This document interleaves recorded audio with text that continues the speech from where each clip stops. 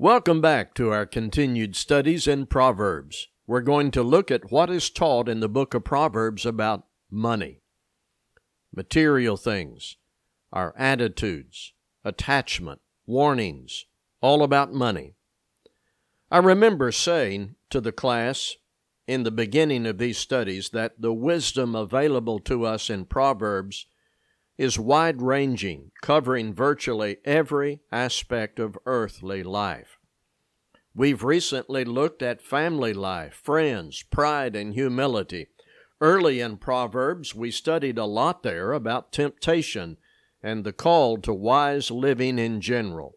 Proverbs is a call to those who fear the Lord, to know how to think, speak, act, to be wise as determined by the Lord. So money is a part of life on earth. And just here, I'll repeat a warning given earlier. When you see the word wealth or riches, there is an almost automatic impulse where we say to ourselves, I'm not rich, I'm not wealthy. We don't think of ourselves as rich.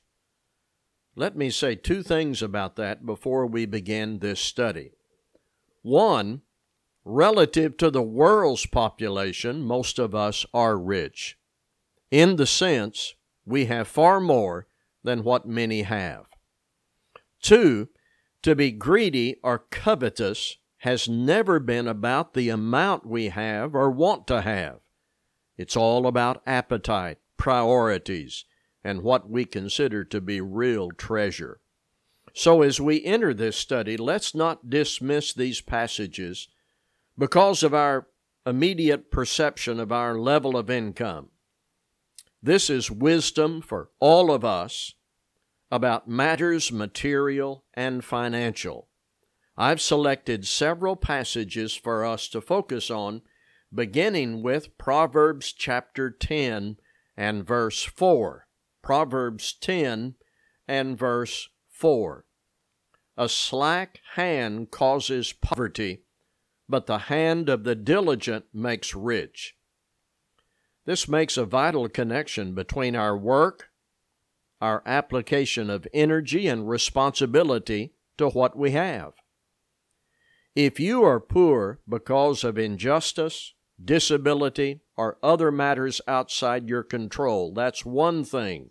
No fault is to be assigned to you.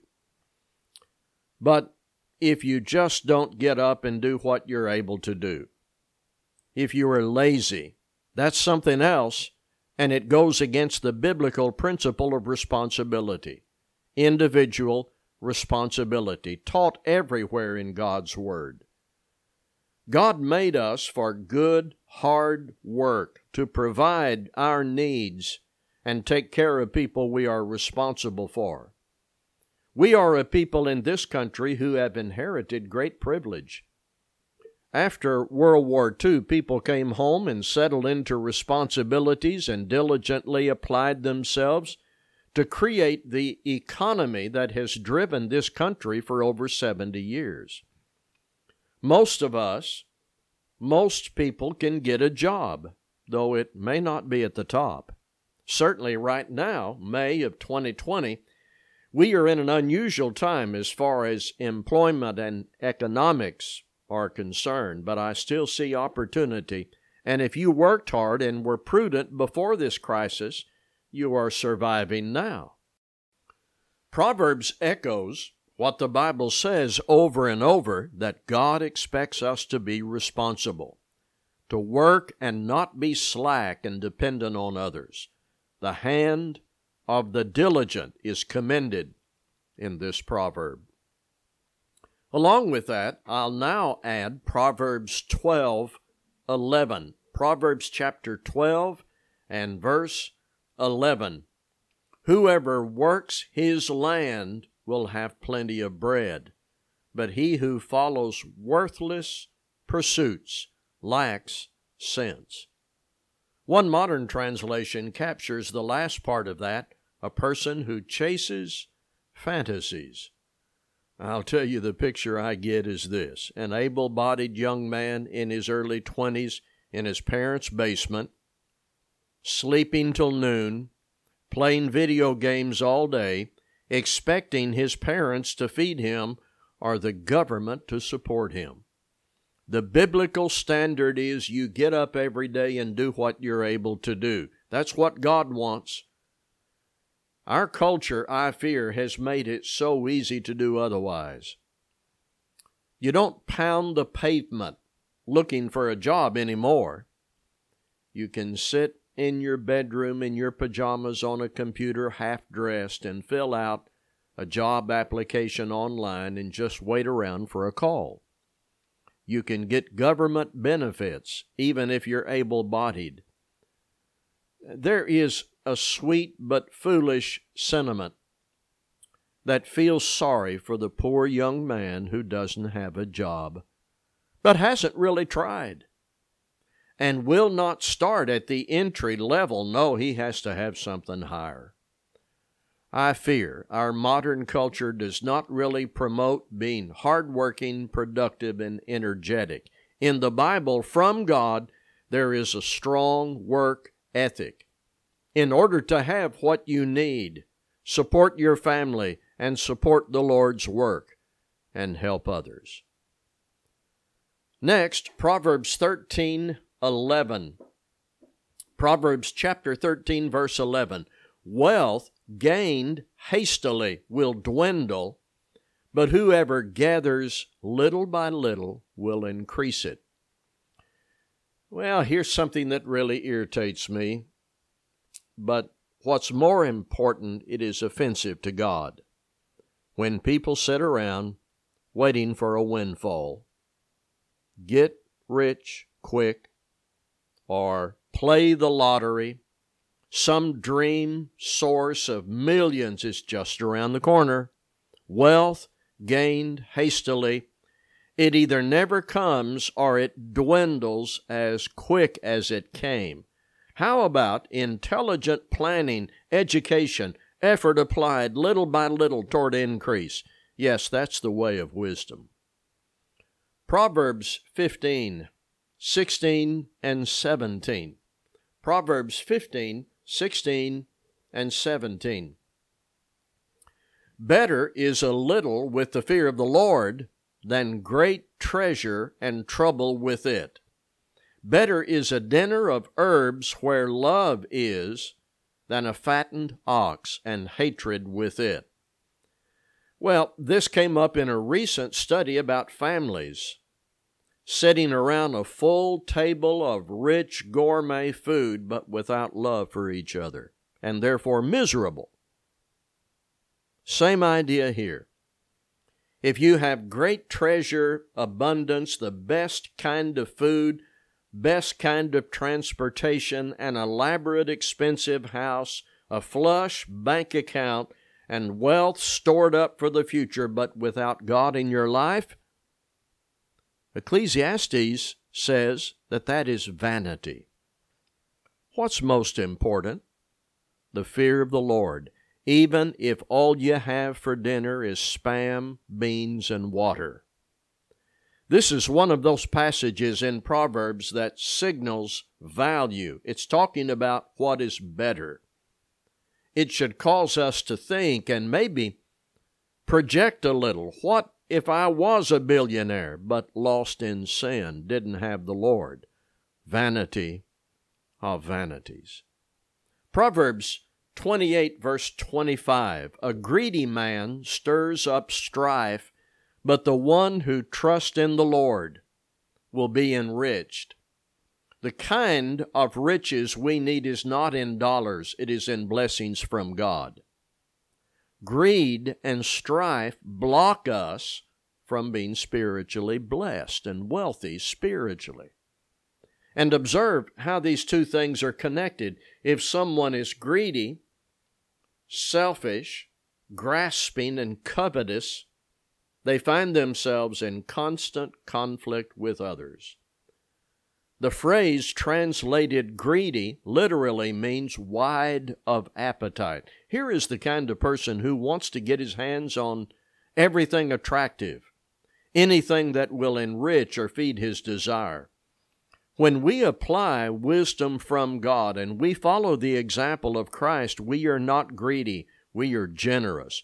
We are not inclined towards strife, we are motivated by love, and we value compassion and unity.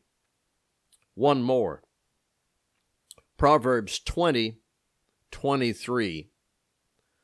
Unequal weights are an abomination to the Lord, and false scales are not good.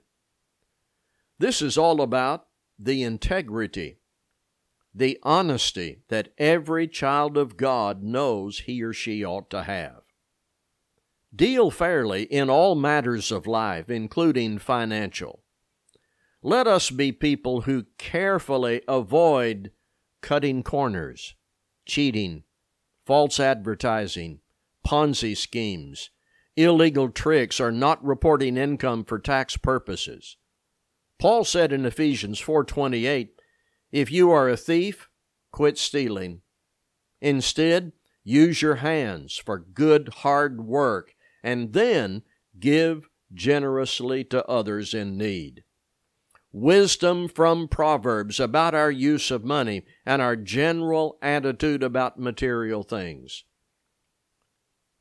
I have 4 quick points about money before I close. I want you to write down or remember these 4 words, and then I'm going to take you to Scripture about them. 4 words about matters financial. Ownership, stewardship, partnership, and citizenship. Listen carefully. Ownership. Who owns everything? The answer is God. Deuteronomy 10:14, to the Lord your God belong the heavens, even the highest heavens, the earth and everything in it. Proverbs 50 and verse 10, for every animal of the forest is mine, says the Lord, and the cattle on 1,000 hills. Proverbs 50 and verse 12, God says the world is mine and all that is in it. King David understood this very well, as written in 1 Chronicles 29:12-16, where he said to God, wealth and honor come from thee. So when you think about matters financial or material things in general, what you have, what you claim that you owned, no, God owns everything. We get to use it for a little while, and that takes me to number 2, stewardship. Whatever God allows you to have while you're here, you take responsibility for, and you use it according to His wisdom. Attached to that responsibility is your reverence for God that you must give account to. That's stewardship. I must be a good user without thinking or claiming that I'm an owner. God owns everything. I'm just a steward of what He allows me to have for a little while. And it is required of stewards that one be found faithful. 1 Corinthians 4 and verse 2. Partnership. Jesus said it is more blessed to give than to receive. Acts 20:35. I want us to think of giving in terms of partnership. And what I'm talking about here has several dimensions to it. God gives to you. You give to others, joining with other good givers to meet legitimate needs. Let's think of that generosity or benevolence in terms of partnership. Our partnership is our giving of what God has entrusted us with for the benefit of others, for the work of the local church, joining with others who are united with us in generosity. So think about money and material things in terms of God's ownership, our stewardship, partnership with others, and then citizenship. I know you're familiar with the song, "This World Is Not My Home." And I know you're familiar with the passage in Philippians 3:20 that our citizenship is in heaven. If we can just remember, that when we are writing checks and making investments and responding to needs and teaching our children about money, giving to the Lord's work, it is short-sighted to make financial decisions that account only for our temporal existence. It is like leaving something out that is real and to be reckoned with when we make financial decisions without accounting for our higher citizenship in heaven. So when you think of money and material things, think of God's ownership, our stewardship, our partnership with others in being generous, and our higher citizenship in heaven. And so as I close, I take us back to an earlier passage we studied. Better is a little with the fear of the Lord than great treasure and trouble with it. Thank you for listening.